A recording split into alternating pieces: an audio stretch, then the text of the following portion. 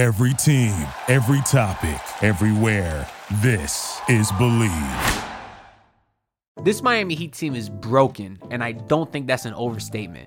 You could sit here and say, oh, the Heat are still 5 games over 500 or whatever they are now that they lost 3 straight games. You could still say, oh, they're only 2 back of 4. And you could say, I don't care if the rest of the East got better. I don't care if the Pacers got Siakam and the Knicks got Anunoby and the Celtics did all those moves in the offseason and the Milwaukee Bucks got Dame.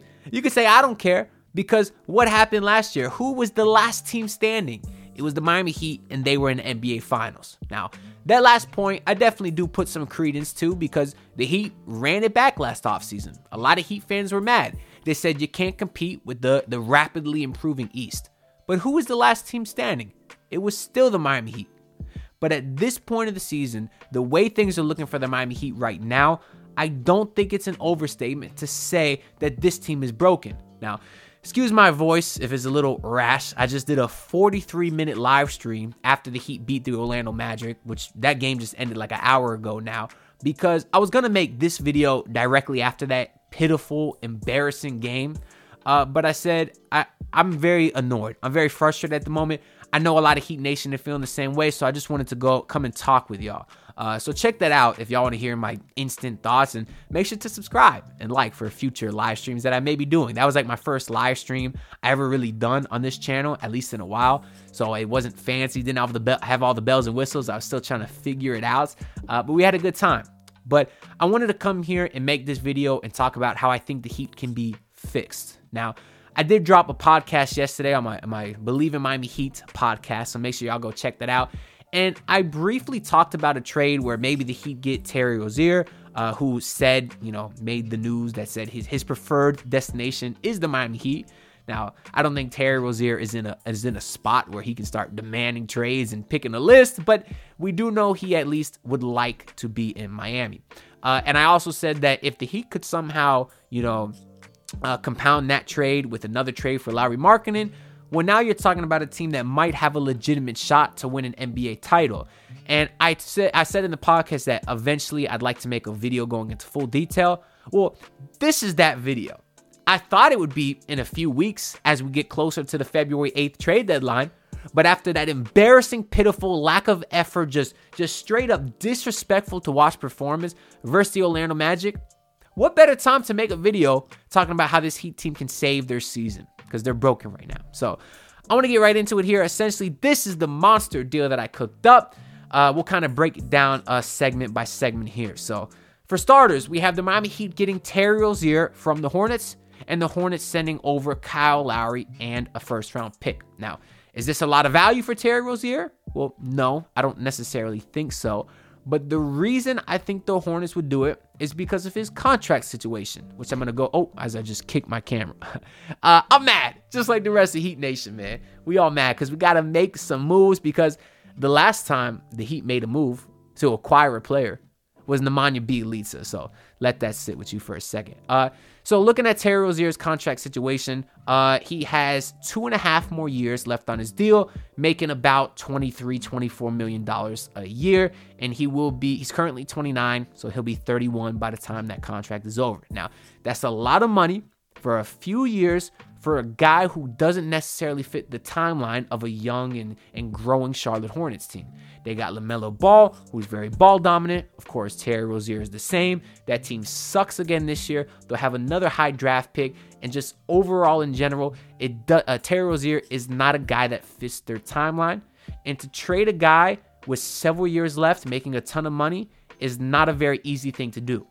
So while I think there will be a lot of suitors that would want Terry Rozier, I'm not sure how many teams have that big an expiring contract that they could send back over to the Charlotte Hornets. Because in any deal that the Charlotte Hornets do involving Terry Rozier, they're going to want back expiring money so they can maybe go out into the free agency and get some more complementary pieces, maybe some vets that could help their young guys grow and improve, or just other pieces that can help them not be one of the worst teams in the entire league next season. And that's when the Heat have in Kyle Lowry's large expiring contract. And then to also entice them further, they'd be attaching a first round pick. Now, moving on to the Jazz portion of this trade right here, I have the Miami Heat receiving Lauri Markkanen, Talen Horton-Tucker, and Chris Dunn. I was about to say Kendrick Dunn because I was thinking of Kendrick Nunn. But no, Lauri Markkanen, Talen Horton-Tucker, and Chris Dunn in exchange for Tyler Hero, Caleb Martin, Nikola Jovic, and 2 first-round picks. Now, Heat fans, I know you're going to hate this trade. I know it. But when you look at, you might say it's an overpay, but when you look at what the Pacers just traded for Pascal Siakam, it was 3 first-round picks and nothing else.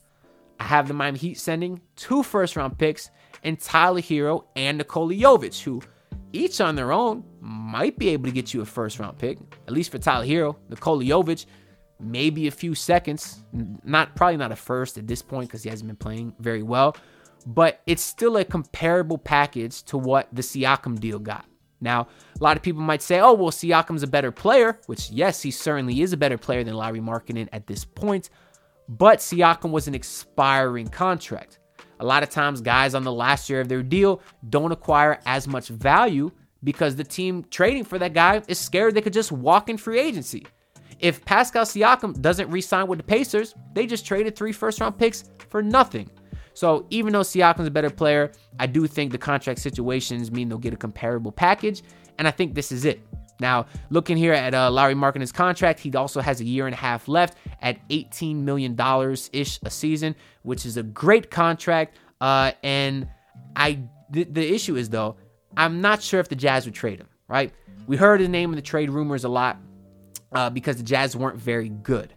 And if they weren't very good, maybe they're scared they can't re-sign Lauri Markkanen next offseason, meaning if they were going to trade him, they'd have to trade him now. Because if they wait until next season, well, now he's an impending free agent and his trade value might not be as high, just like we were saying with Pascal Siakam. The issue is, though, the Jazz have actually been playing very well of late. They've won like 7 out of their last 10, and that team as a whole is just on a roll right now. So maybe they do want to hold on to Lauri Markkanen and just see how far this current rendition of their team can go. Because also, he's a young guy. He fits their timeline well. And if they feel confident they can re-sign him, well, then why would they want to let him walk? And on top of that, the Jazz also have a lot of nice young guards that they like Colin Sexton. Jordan Clarkson's not old, but he's still a really decent guard. And obviously, their rookie Keontae George, who they do like a lot. So they probably wouldn't want Tyler Hero, even though he's white, and Utah likes their white guys. I'm not going to lie. I feel like I'd be remiss if I don't throw that fact in there. Only half kidding. But it's kind of the same issue that we saw with why Portland didn't want Tyler Hero, because they had all those young guards there like Simons and Shaedon Sharpe and whoever else. But I do want to say, though, that if the Jazz were to accept this trade, I think it benefits the Heat because, one, you're also getting Chris Dunn, who was out of the league for a little bit, came back, and he's actually playing very well for the Jazz. He's not playing like a ton of minutes a night or anything. But I got it right here. He's averaging 18 minutes a night. But the thing with him is he's very good defensively. And if you're the Miami Heat and you'd be having a starting lineup of, starting backcourt of Terry Rozier and Duncan Robinson, you're going to need some sort of perimeter guard that can play defense, especially if you're losing Caleb Martin in this trade as well. So now you'd be getting Chris Dunn, who maybe can guard a Trae Young if you play him in a playing game, or maybe can guard a whatever other great guard there is in the East right now, Tyrese Maxey, for example. So he might be able to help a little bit. Plus, he's only 29 years old and actually shooting 37% from 3. And Chris Dunn has an assist-to-turnover ratio of 4-1. So maybe he can play like some backup facilitator role, which this Heat team desperately needs. But anyways, Chris Dunn is sort of just the throw-in, obviously. I think Lauri Markkanen's fit with the Miami Heat is clear. I mean, if you want to talk about that starting lineup as a whole, it'd be Terry Rozier, Duncan Robinson, Jimmy Butler, Lauri Markkanen, and Bam Adebayo. Markkanen solves the rebounding issues. He solves the stretch 4 issues. He would just be undoubtedly a perfect fit on this team. And as a Heat team that's been struggling to score really of late, really over the last few seasons, now you're inserting a guy like Terry Rozier. You're losing Tyler Hero. I get that. But Tyler Hero just had 12 points tonight on 4-14 shooting versus the Orlando Magic. So all the Tyler Hero stands out there, where the hell was your offensive superstar tonight? I don't know. But you're still losing him. You insert Terry Rozier. You insert in Duncan Robinson into that starting lineup, who I think has better chemistry with Jimmy and Bam. And then Lauri Markkanen and his 24 points per game on 50% from the field, 39% from 3. He is efficient as all hell. And then I mentioned he could rebound the ball, because against that giant-ass Orlando Magic team, the Heat got killed tonight. And Markkanen would help that out a lot. So, again, the Heat are losing Tyler Hero, who I think is a great player, but he's definitely underperforming. And I think even the biggest of Tyler Hero fans are the realistic ones, at least. There's some that don't listen to fact or reason, and they just say Tyler Hero is their God, and they preach and pray to him every night. But the more realistic Tyler Hero fans are starting to realize that there are some obvious flaws that can cause issues with this team.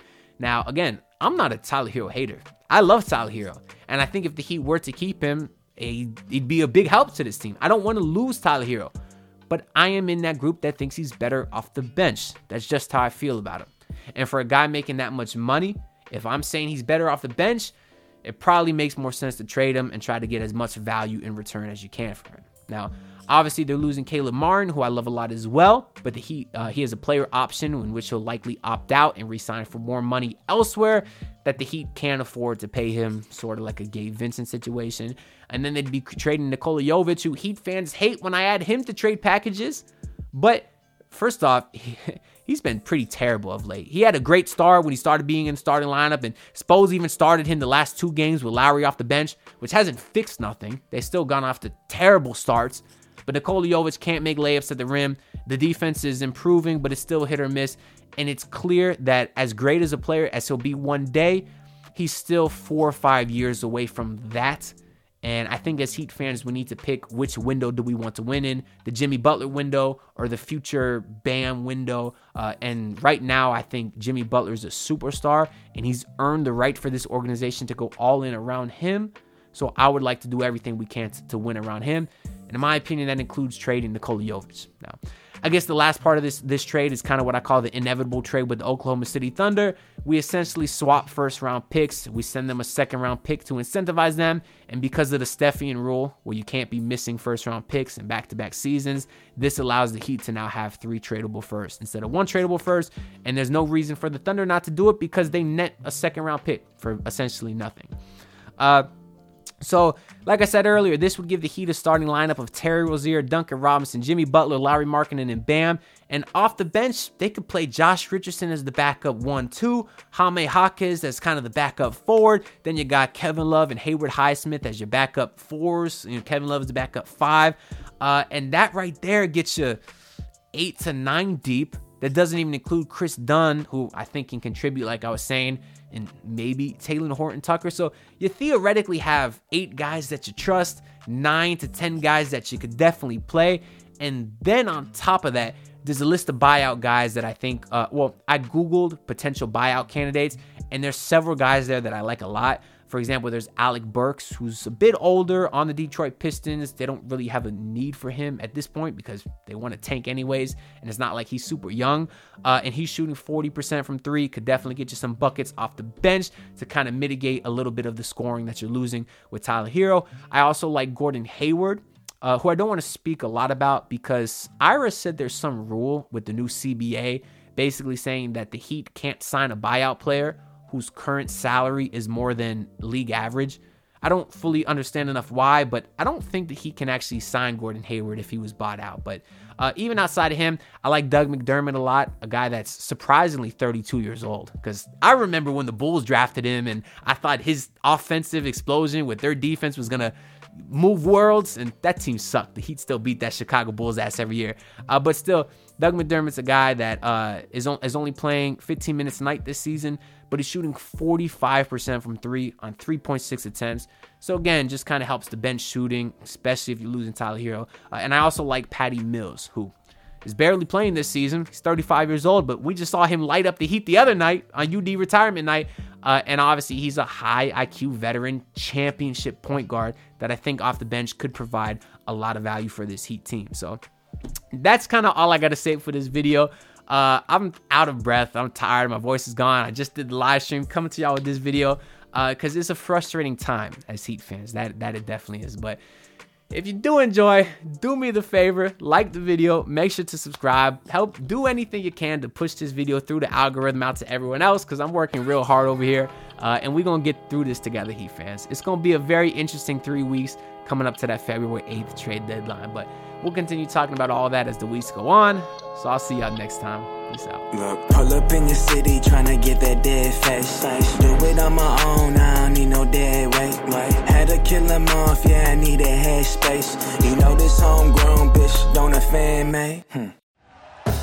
Thank you for listening to Believe. You can show support to your host by subscribing to the show and giving us a 5-star rating on your preferred platform. Check us out at Believe.com and search for BLEAV on YouTube.